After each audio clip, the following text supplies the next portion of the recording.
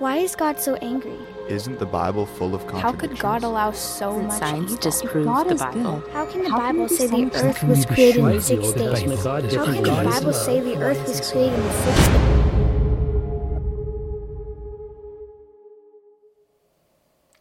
Marion Jones was one of the greatest athletes of the last century.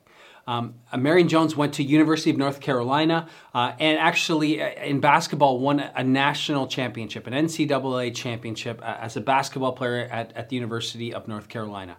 She then shifted from basketball into track and she began running U.S. track. And in the 2000 Olympics, Marion Jones won 3 gold medals and 2 bronze medals.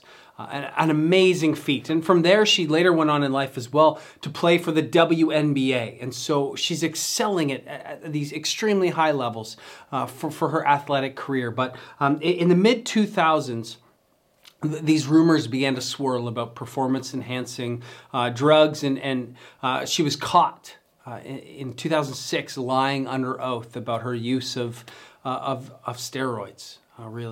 Performance-enhancing substances.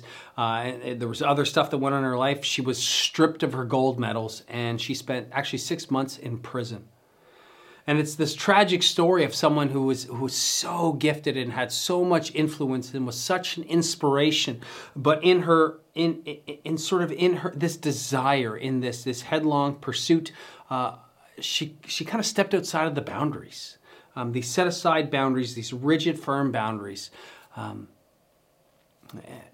ended up really falling from grace. She was a worldwide inspiration for girls, but she lost her focus, and in her hubris, she fell. Today, we're going to talk about David, towards the end of his life, and David's fall.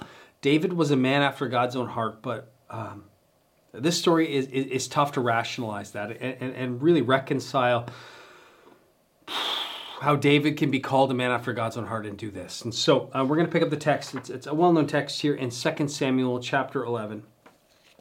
In the spring of the year, when the kings go out to battle, David sent Joab and his servants with him and all Israel, and they ravaged the Ammonites and besieged Rabbah, but David remained at Jerusalem.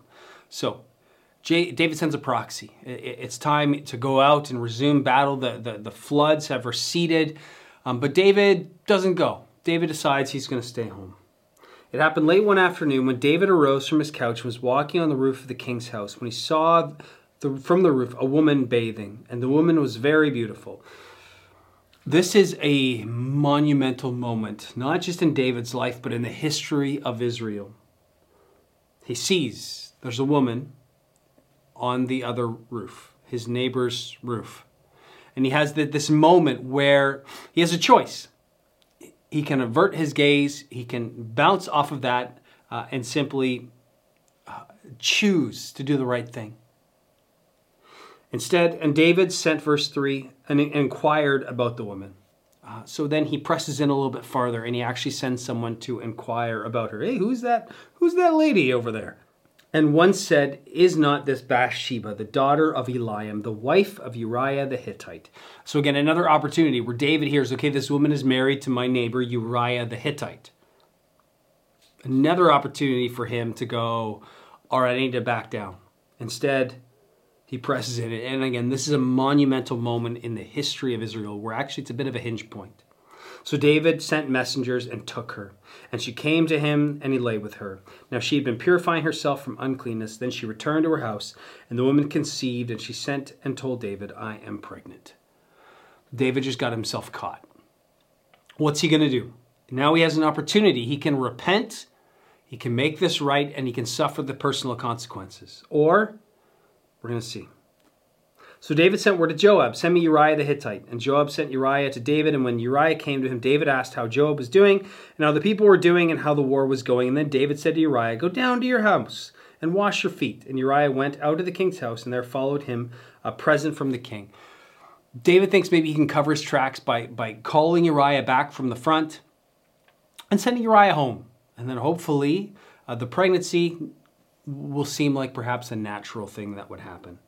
But Uriah slept at the door of the king's house with all the servants of his Lord and did not go down to his house. When they told David, Uriah did not go down to his house, David said to Uriah, have you not come from a journey? Why did you not go down to your house? And Uriah said to David, the ark and Israel and Judah dwell in booths, that's tents. And my lord Joab and the servants of my lord are camping in the open field. Shall I then go to my house and eat and drink and lie with my wife? As you live and as your soul lives, I will not do this thing. We see Uriah the Hittite's actually a foreigner. He's a Hittite. And he shows himself to be more upright than David here in this moment. Then David tries again, and he tries to get Uriah intoxicated and sends him home again, but Uriah still won't fall for it. He still won't go into his house. He's still committed. No, when my friends, when my comrades are out and they're fighting, sleeping in a field at war, I will not go to my house. He remains upright. And so then David is desperate. So then he sends Uriah back to Joab and says to Joab, put him at the front of the line, and when the battle gets fierce, pull back from Uriah. And sure enough, that thing happens where they go into battle, they push farther than they should. Joab pulls the forces back except for Uriah, and Uriah and others are killed. David commits murder. He murders Uriah and then takes Bathsheba as his wife. A little bit later here in chapter 12, the Lord sent Nathan, that's a prophet, and he came to him and said, there were two men. And so Nathan shows up to the king and he tells him a story. There were two men in a certain city, the one rich and the other poor. The rich had many flocks and herds, but the poor man had nothing but one little ewe lamb which he had bought. And he brought it up, and it grew up with him and with his children. He used to eat of the morsels and drink from his cup and lie in his arms, and it was like a daughter to him, this poor man and his little lamb. Now there was a traveler to the rich man, and he was unwilling to take one of his own flock or herd to prepare for the guest who had come to him. But he took the poor man's lamb and prepared it for the man who had come to him. So the story is that the rich man doesn't want to use one of his many flock. Instead, he steals the lamb from the poor man, that precious lamb, slaughters it, and offers it as the feast. Then David's anger was greatly kindled against the man, and he said to Nathan, as the Lord lives, the man who has done this deserves to die, and he shall restore the lamb fourfold because he did this thing, because he had no pity. Nathan said to David, you are the man. David is caught, and it begins this process in many ways of the unraveling of David's life. And you look at David, who started so strong, and he was so upright that he wouldn't even kill Saul, who was trying to kill David and send David in exile and on the run for years upon years. And even though David had many chances, he refused to kill the king because he was so upright. He had so much faith, and he trusted God. And here we see at the end of his life that David has a major stumble. And I think it comes down to the beginning in verse 1, where it says that the army went to war and David stayed home. I think David lost sight of the mission that he was supposed to be about. It's like riding a bicycle. When you're on a bike and you're not moving, it's very difficult to stay upright. In order to stay upright on a bicycle, unless you have terrific balance, you need to be moving forward. You need to be going somewhere with momentum in order to stay upright. And I think in our lives as well, it's really hard to stay upright, to stay within the boundaries, if we don't have a mission or a purpose that we're going towards. If it's just me on my roof looking for whatever pleasures I can find in the moment, it's just me and the roof, then it's far more difficult to stay upright. And it's far more difficult to stay upright as well when you veer off the trail, when you head out of the boundaries. And just like Marion Jones went out of the boundaries where she was supposed to, and so many countless others like Lance Armstrong and Ben Johnson, they all went out of the boundaries, and as a result, they tried to take an illegal shortcut and fell. David was off mission, and he had very clear boundaries. In fact, in the 10 Commandments, they're pretty specific ones. One of them being, do not covet your neighbor's wife. Pretty clear boundary. There David is up on the roof seeing his neighbor's wife, and he covets her.